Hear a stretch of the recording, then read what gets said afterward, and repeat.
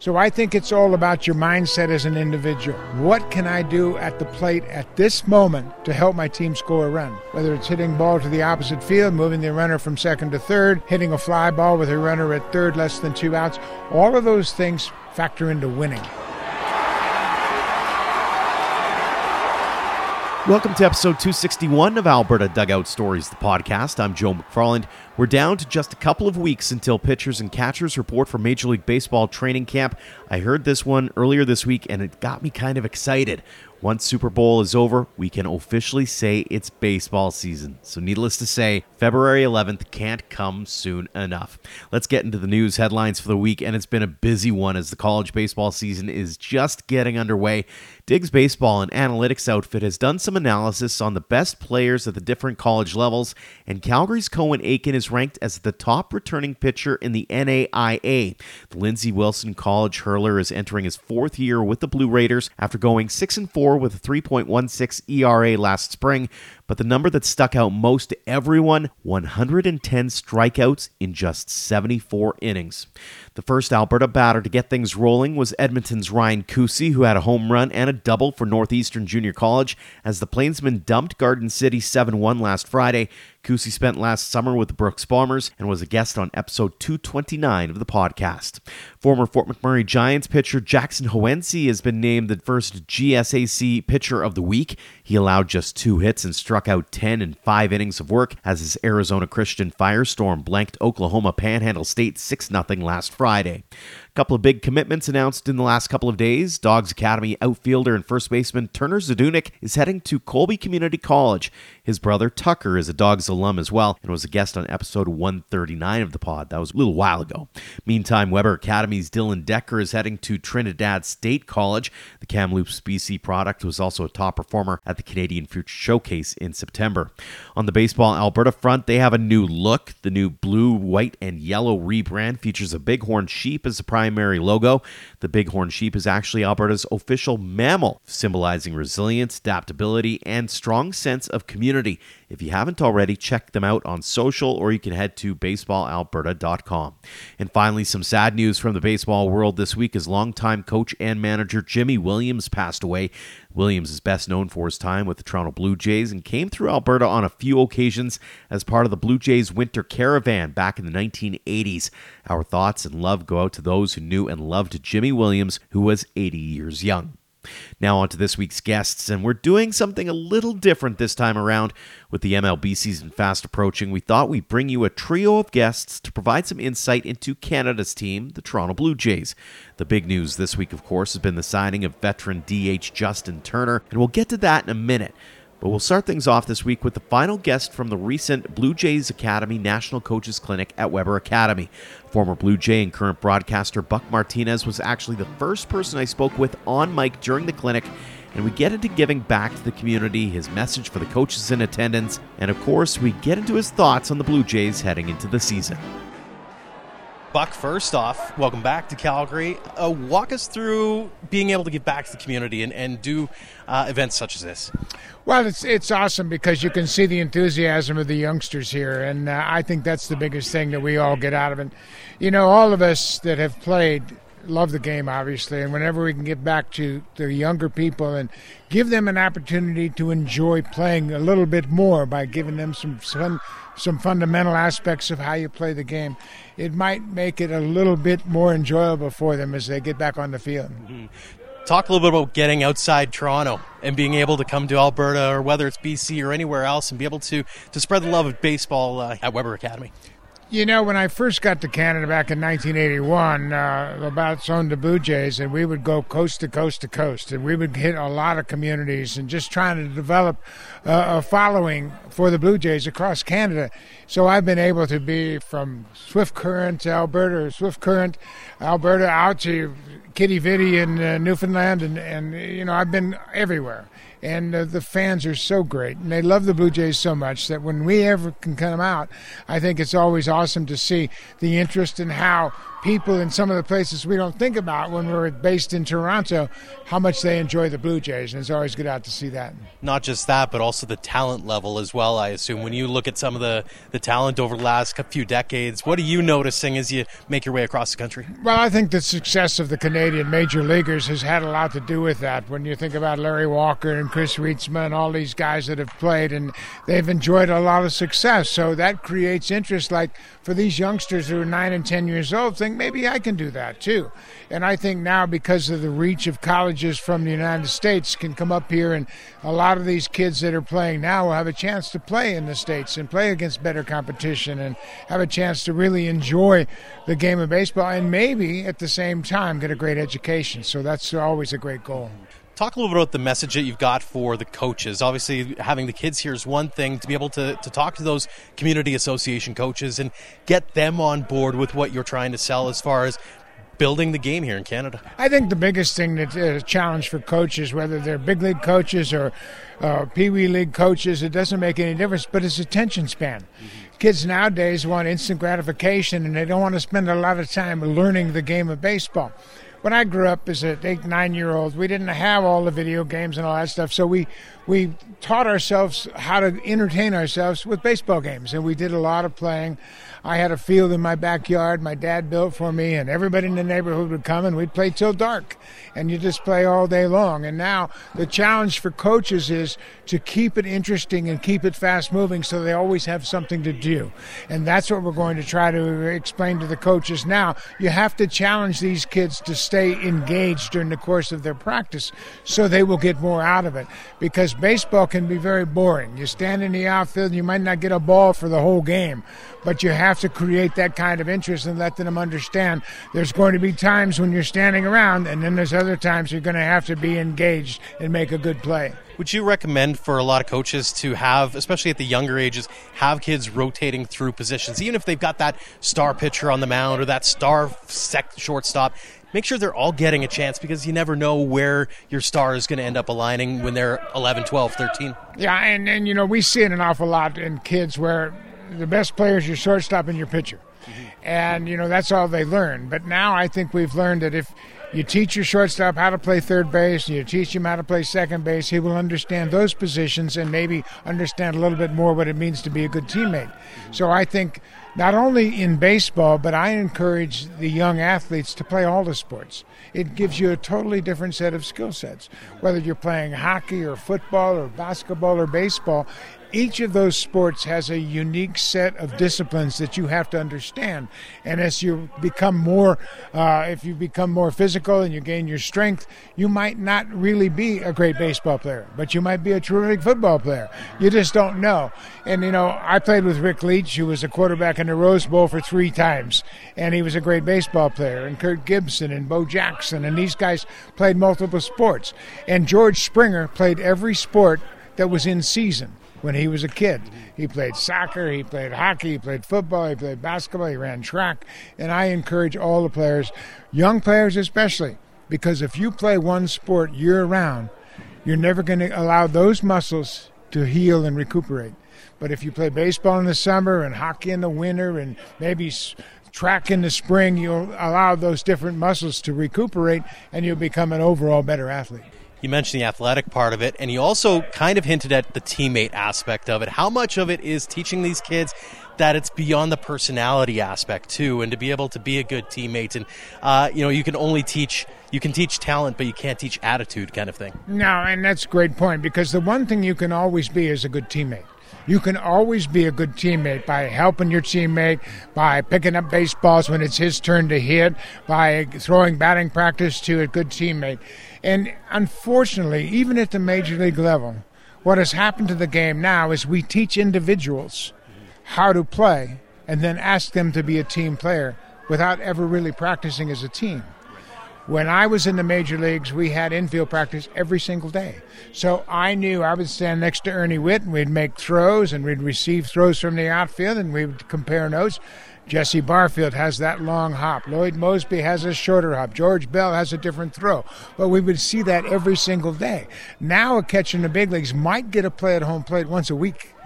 We had 15 or 16 throws every day in infield practice. So when it came up in the course of the game, we had seen that play already that day. So the fundamental aspect of the game has really been challenged recently, and we see that in the play.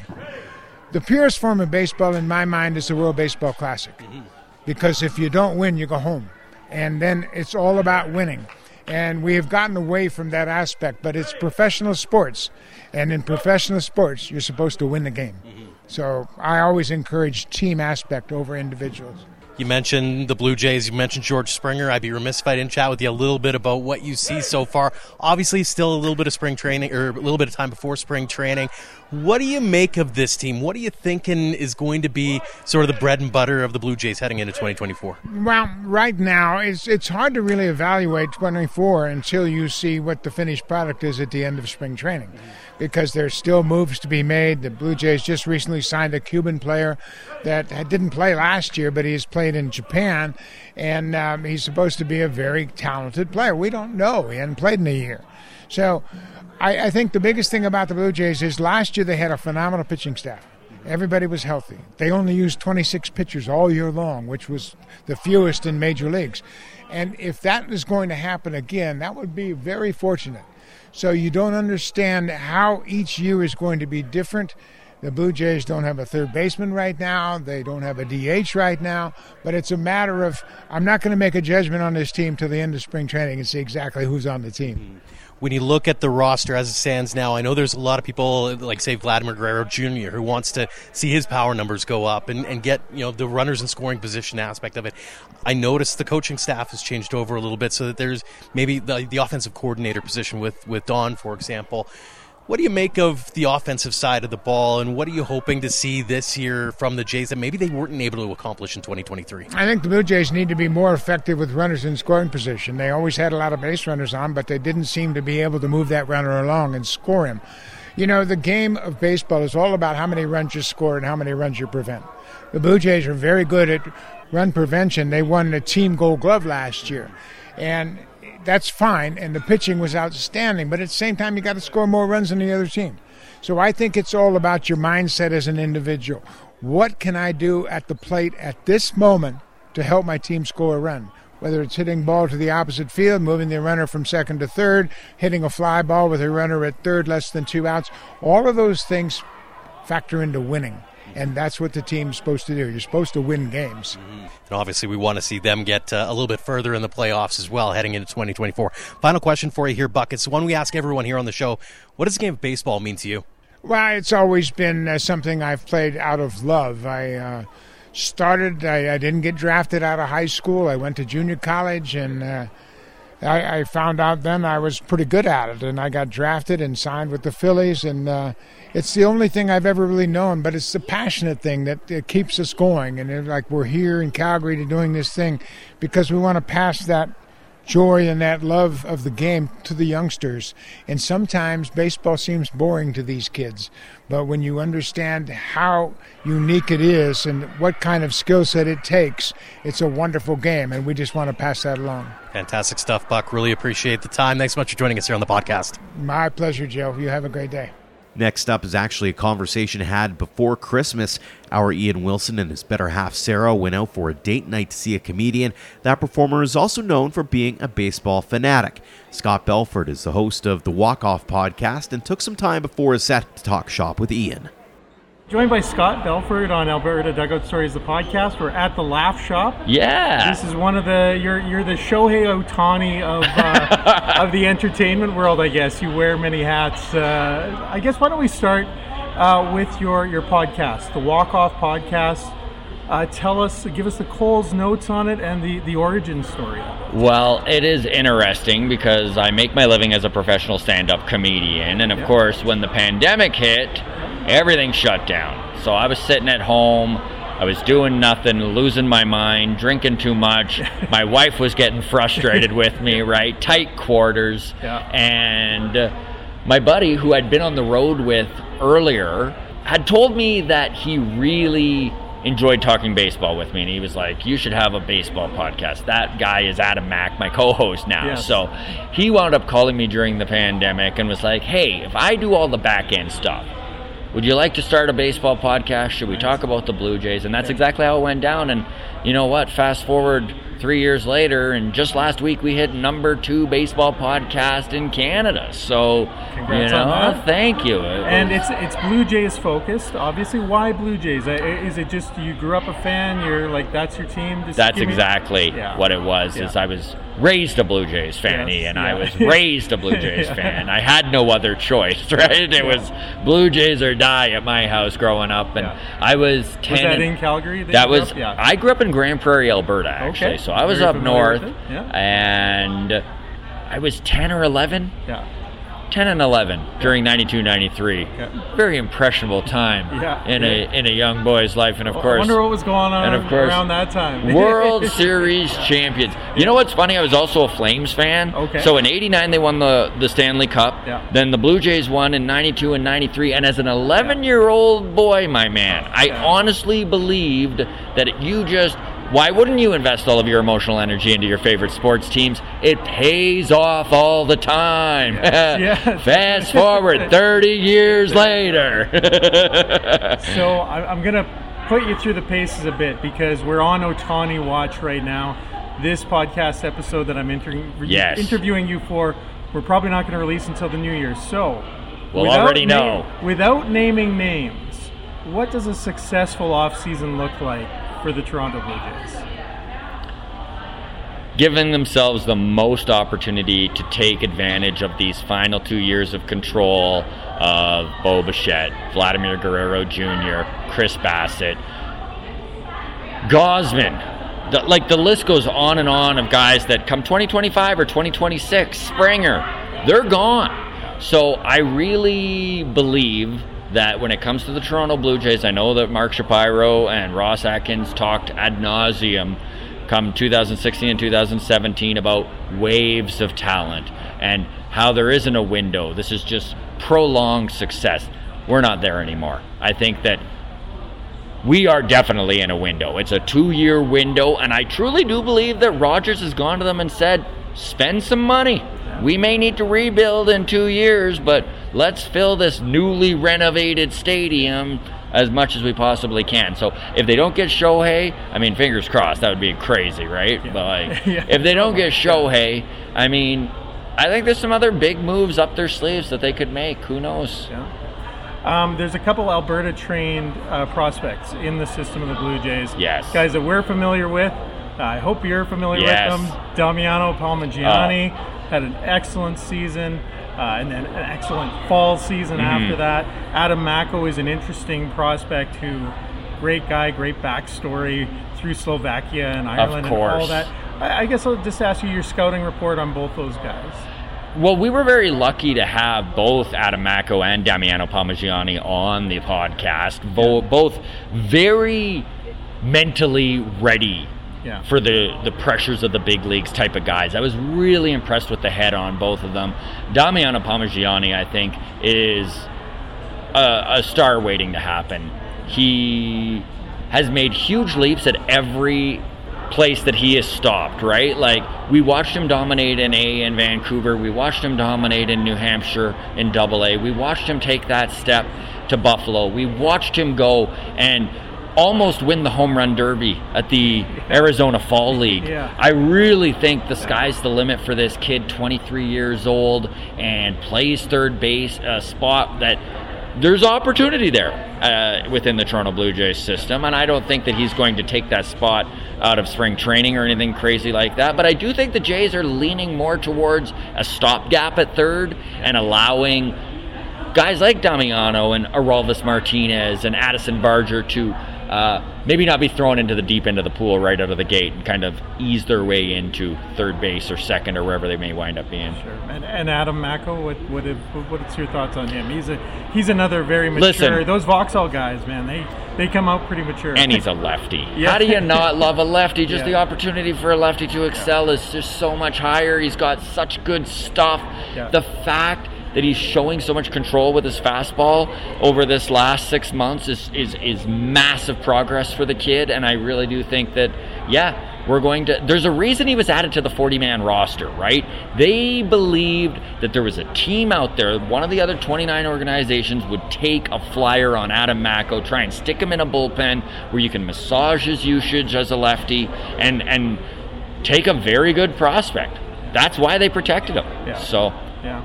Yeah, we were having that discussion as well. Are they gonna keep him, or is he gonna be?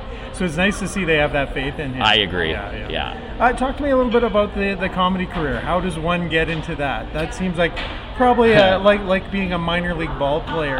Quite an easy gig. A series of bad life decisions, really. But I started in Edmonton. I was working in radio at the time up in Grand Prairie, Alberta, and I had to MC the comedy show every week. And eventually, after doing it a few times, I started writing some jokes and performing a little bit, and fast forward 18 years later, and here we are. So it happened naturally. I got to a point where I was just sick of radio, and I had quit that and moved to Edmonton to pursue comedy, and was working in a warehouse, and that's kind of how that all played out there. Nice. There are some. I was joking about the minor league ball player, but there are some similarities. It's like we talk to so many minor league guys, and I draw that comparison to them all the time. Like, we're on the road just as much. They're like, think about the industries that deal with hecklers. It's actually, that's where I was going next. It's ball players and comedians. It's the only place people feel comfortable getting drunk and yelling shit, right? Like, on the heckling though, what's the best chirp you've heard? And I assume you have to be like just ready to go with the reply. So, for me, I've had so many hecklers I don't even know, man. I honestly don't even know, and it always goes a different direction. The best baseball heckle I've ever seen, though, was we were at it was a Cracker Cats game back when it was the Cracker Cats in Edmonton, and my buddy was yelling the foot every time the first baseman would lift his foot, so right, left. And at first he didn't really get it, but then he started to understand that every time he lifted which foot, it was like right or left. And then he started to get very self-conscious about it, and like, but also you can't plant your feet, right? Like, you're gonna like move around. It was just like so funny watching him get in his head, and eventually he was just like, he threw his arms up and he was just like, enough! Like, Edmonton, I think, had a very famous heckler too. Oh yeah, there were hecklers. I can't remember the guy's name, but there's a ball guy. Anyway. And then I know you got to get going here, so last question for you. Just the intersection of baseball and comedy. What fertile ground do you see there between the two fields? I just love talking baseball, and I mean, I'm in comedy for a reason, so I think it's just like really fun to kind of be funny and poke fun, and you know, some folks take sports so seriously, but it's not this guy. Awesome. Well, thanks so much, Scott. Hey, Ian, a pleasure, man. And finally, we mentioned earlier that Justin Turner is now a Toronto Blue Jay, which is the first big signing by the club after its run for the big fish, Shohei Ohtani.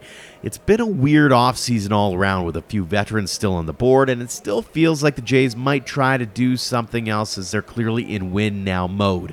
Someone with his finger on the pulse of the Jays is TSN's Scott Mitchell, who I've actually known for years as he was a sports reporter in Calgary for a few years, and he also filled in with my slow pitch team, the Rad News Beers, and as I think back, he was actually filling in for Ian at shortstop, so those two weirdly never crossed paths.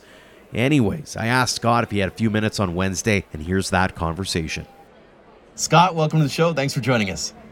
No problem, buddy. I was trying to debate when the last time we saw each other was. Probably 2016, since I left Calgary in August of 2016. So it's been 7.5 years. And you were probably batting cleanup then, or are you batting leadoff?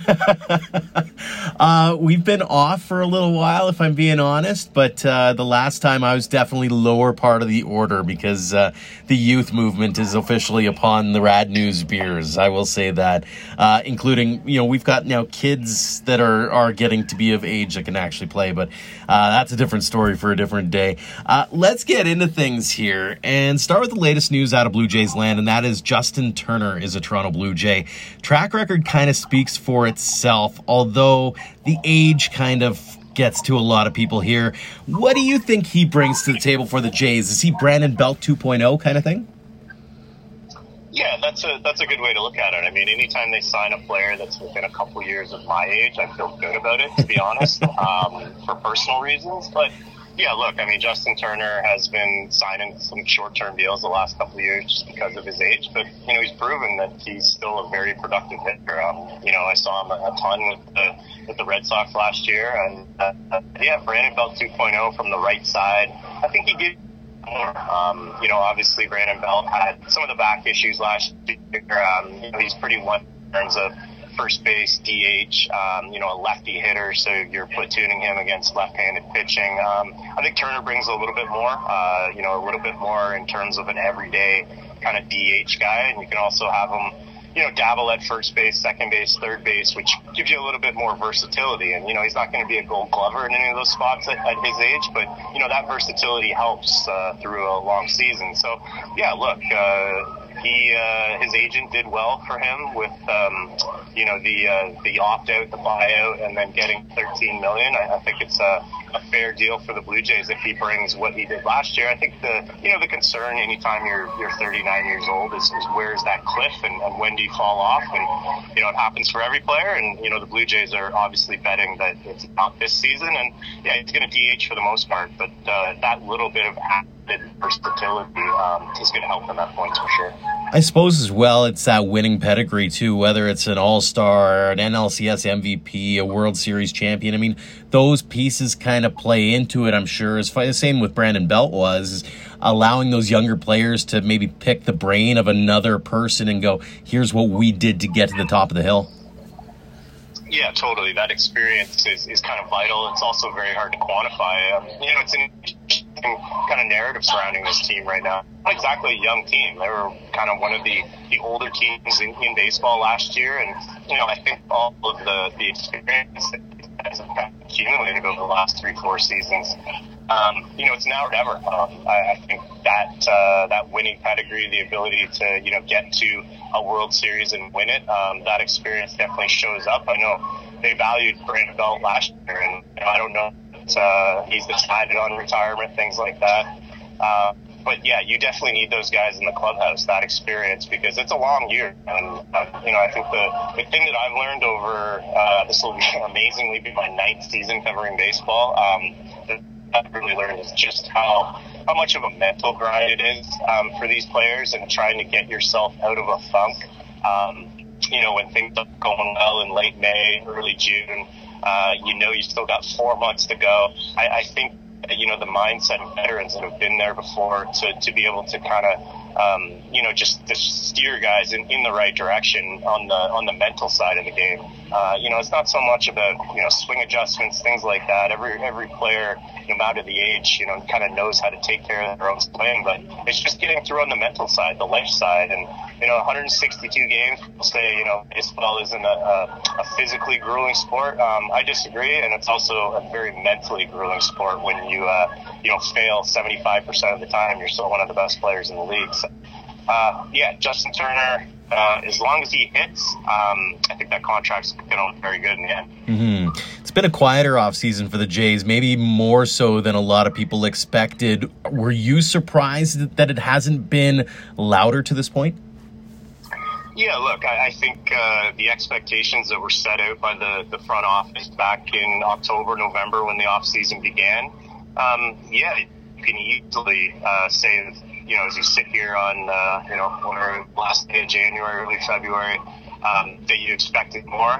They took some swings. The Ohtani stuff was obviously a real chase. The Dodgers had to fumble the ball, really, for him to end up anywhere else, and they didn't. But to go to that length, give him the contract structure that he wanted and say, yeah, if you choose us, we're willing to go to these lengths to sign a generational talent that, essentially pays for himself on the marketing side. That showed you a lot. The Juan Soto interest was fairly real, but the problem is the Blue Jays didn't have, the farm system to be able to match what Yankees could give up, and that's why the Padres took that deal and, didn't really, talk to too many other teams in the end. So, they were big game hunting early. And I think when you look at this free agent market, obviously it's been a weird one. There's still a ton of names on the market right now, more veteran types. It's an interesting offseason in terms of what was on the market and the needs for the Blue Jays. And it didn't really align. They needed bats. They needed to improve their offense.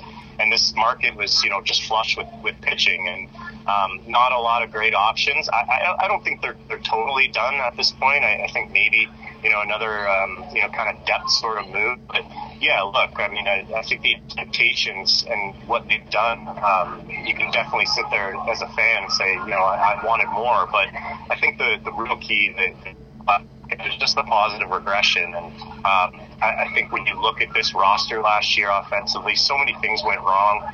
I don't see that happening again. I still think this is a very good baseball team that, you have to change things on the fly. The trade deadline's still there. There still will be opportunity. Look, I think this is about a 90-win ball club right now, but the expectations for this season were high at the beginning, and that's where obviously the disappointment is going to kind of end up at this point. Mm-hmm. You mentioned some of the names that are still on the market. I'm curious, what do you think the chances are that Matt Chapman is a Toronto Blue Jay again in 2024? I think he would need to not find the money and term that's probably likely out there from, I would guess, maybe the San Francisco Giants or the Chicago Cubs. They're not going to go $150 million for Matt Chapman. So, right now it's just such an odd market and, really hard to explain because we are heading into February and, normally a guy like Matt Chapman would have signed in November or December, when he found that offer. I don't think he's getting the offers that he thought of. And, that's why we're sitting here with, him, Bellinger, JD Martinez, a couple other guys, Jorge Soler, still on the market. Is they're just not getting the term and they're comfortable waiting. I think the odds are against it, but it's not a 0% chance. I just think he would have to kind of look at the offers and say, okay, I'm comfortable in Toronto. I think he's going to end up on the West Coast if he did that. Another aspect of things, the Toronto Blue Jays starting four were really good in 2023. And there's a hope, I think, that Alek Manoah can return to some form of what he was in 2022. What do you think that starting rotation looks like heading into opening day? Do you think he's going to be given every opportunity to win back his old job? What do you see as being sort of the keys to some sustained success on the hill for the starting five? Yeah, absolutely. I mean, I'll start with Manoah. I mean, I think he's probably the favorite right now if he comes in and looks healthy, to win that fifth starter job just because of the other options. Yariel Rodriguez is a guy that they signed, to a contract, hasn't been official yet. They're just working through the paperwork, but, they're going to give him a chance to start. The issue with him is he wasn't built up in Japan. He's not going to have a ton of innings in him. So at some point, he's going to be in the bullpen. But when you look at kind of the situation, there's Mitch White. There's a couple other depth guys.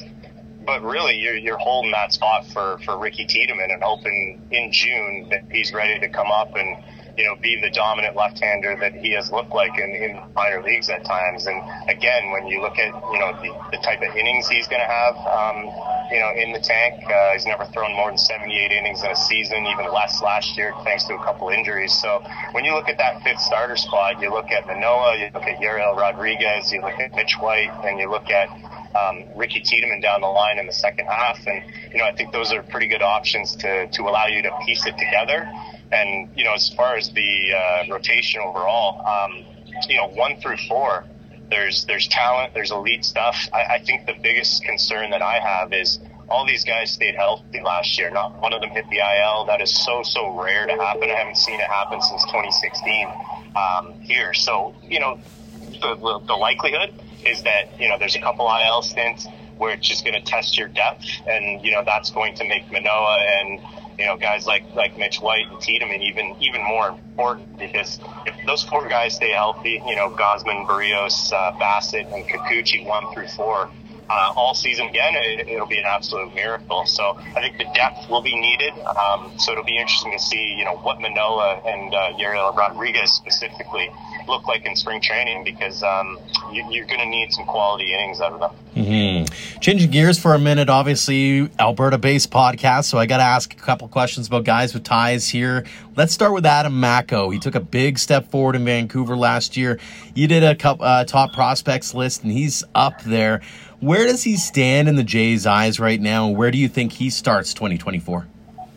Yeah, I love Adam Mako. Electric stuff from the left side. I even knew about him when he was in the Mariners organization, just because of some of the Canadian baseball people I talked to. And yeah, really good end to last year. Overall, inconsistent, but he had 3 or 4 of his best starts of the year down the stretch, and really kind of evened out some of the command issues that he's been dealing with. And that's kind of the issue with Mako. The fastball, he's got a nice looping curveball. He's got, a couple other pitches that he can toy with. But it just hasn't been the command. And, talking to a lot of people just thought that was reps. Get him on the mound, get him more innings. He's had some injury issues in his career. So I think he kind of maybe saw that at the end of the year, that, as he found more consistency, the command started to come around. So, yeah, that's going to be, one of the more interesting guys to watch early in the season. Should start at AA, obviously a huge test getting into the upper minors, but the stuff is really, really good. So, a lot of people still see starter. The people that don't see starter see, potentially I'm not making this comparison because the stuff's a little different, but, a Josh Hader type reliever from the left side that, in 1 or 2 inning spurts can come in pumping 97, with a wipeout breaking ball. So, really like him, but big year for him. We could be talking about him as, a really, really good this time next year, or, if the command kind of is wobbly again, he's obviously going to have some work to do, but elite stuff. Mm-hmm. The other is Damiano Palmaggiani, who's quickly risen up the depth charts and might actually be in the conversation, I think, for a call-up at some point this year if he continues that torrid pace that he had in Buffalo at the end of last year. What's your read on his status in Toronto right now? Yeah, he's one of my favorite prospects, actually, and it's funny. I was on a podcast recently, and someone asked me, who could go Davis Schneider in the second half, and Damiano Palmaggiani was my pick. I mean, the guy crushes left-handed pitching, which allows you to kind of envision a platoon role where they could shield him from some of the tougher righties. The guy hits fastballs. He's one of the best fastball hitters in the system. He's got power. He's got some patience. The only thing he really doesn't have is defensive versatility, or, we'd be talking about him in a much different realm in terms of prospect status. But really, really love the bat. Super, super underrated. Obviously a very interesting story from where he's from and how he's gotten to this point. So, he's going to start in AAA, and absolutely, I would, without, you got to work in some injuries. You got to look at, the guys that are ahead of him in the pecking order, potentially. Maybe Addison Barger, maybe Aurelvis Martinez gets a call before him. But if he's raking in AAA, this business is about, what have you done for me lately? And he could push a call up. And when you look at, their roster construction right now, there's absolutely going to be some potentially third base at-bats, some DH at-bats available. And if he's crushing the ball like he did to end the season in AAA last year, he's absolutely going to be up in the big leagues at some point this year. Mm-hmm. Before I let you go, a couple of, you mentioned it off the top, you and I first met covering sports here in Calgary, and you ended up as a sub on my slow pitch team, and you turned a lot of heads, my friend, because of your skills. So I'm curious, are you still playing now that you're a big-time TV star? there's a lot of inaccuracies in that statement. Big time TV star is the most glaring one. But yeah.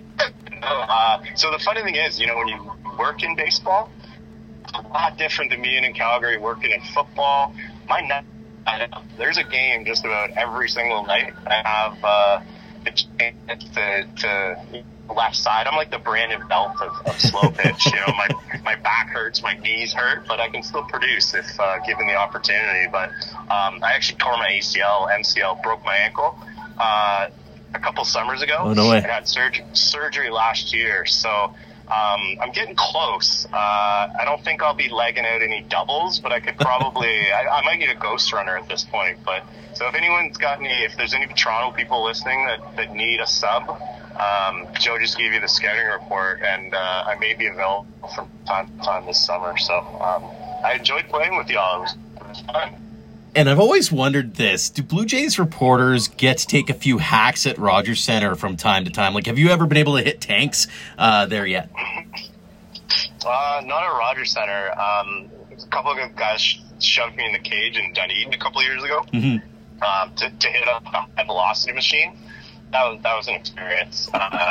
Didn't go so well. I was swinging out off my heels, and there wasn't a whole lot of hard contact. But not at Rogers Center. I'm usually in a suit working. It probably wouldn't go so well. So no, I leave the playing to the professionals these days, Joe. That's fair. But that being said, getting to take a few hacks at Dunedin's probably not a bad way to do things either.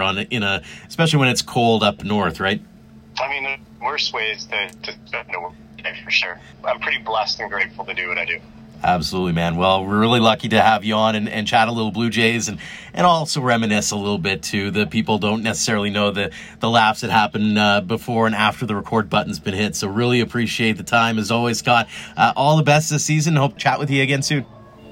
Yeah, man. Anytime. It only took you 9 seasons to have me on. So, anytime you want. I'll be here for you in 9 more years. Shots fired. I appreciate it. Thanks, man. Thanks again to Buck Martinez, Scott Belford, and Scott Mitchell for joining us this week, and thanks to all of you for downloading and listening.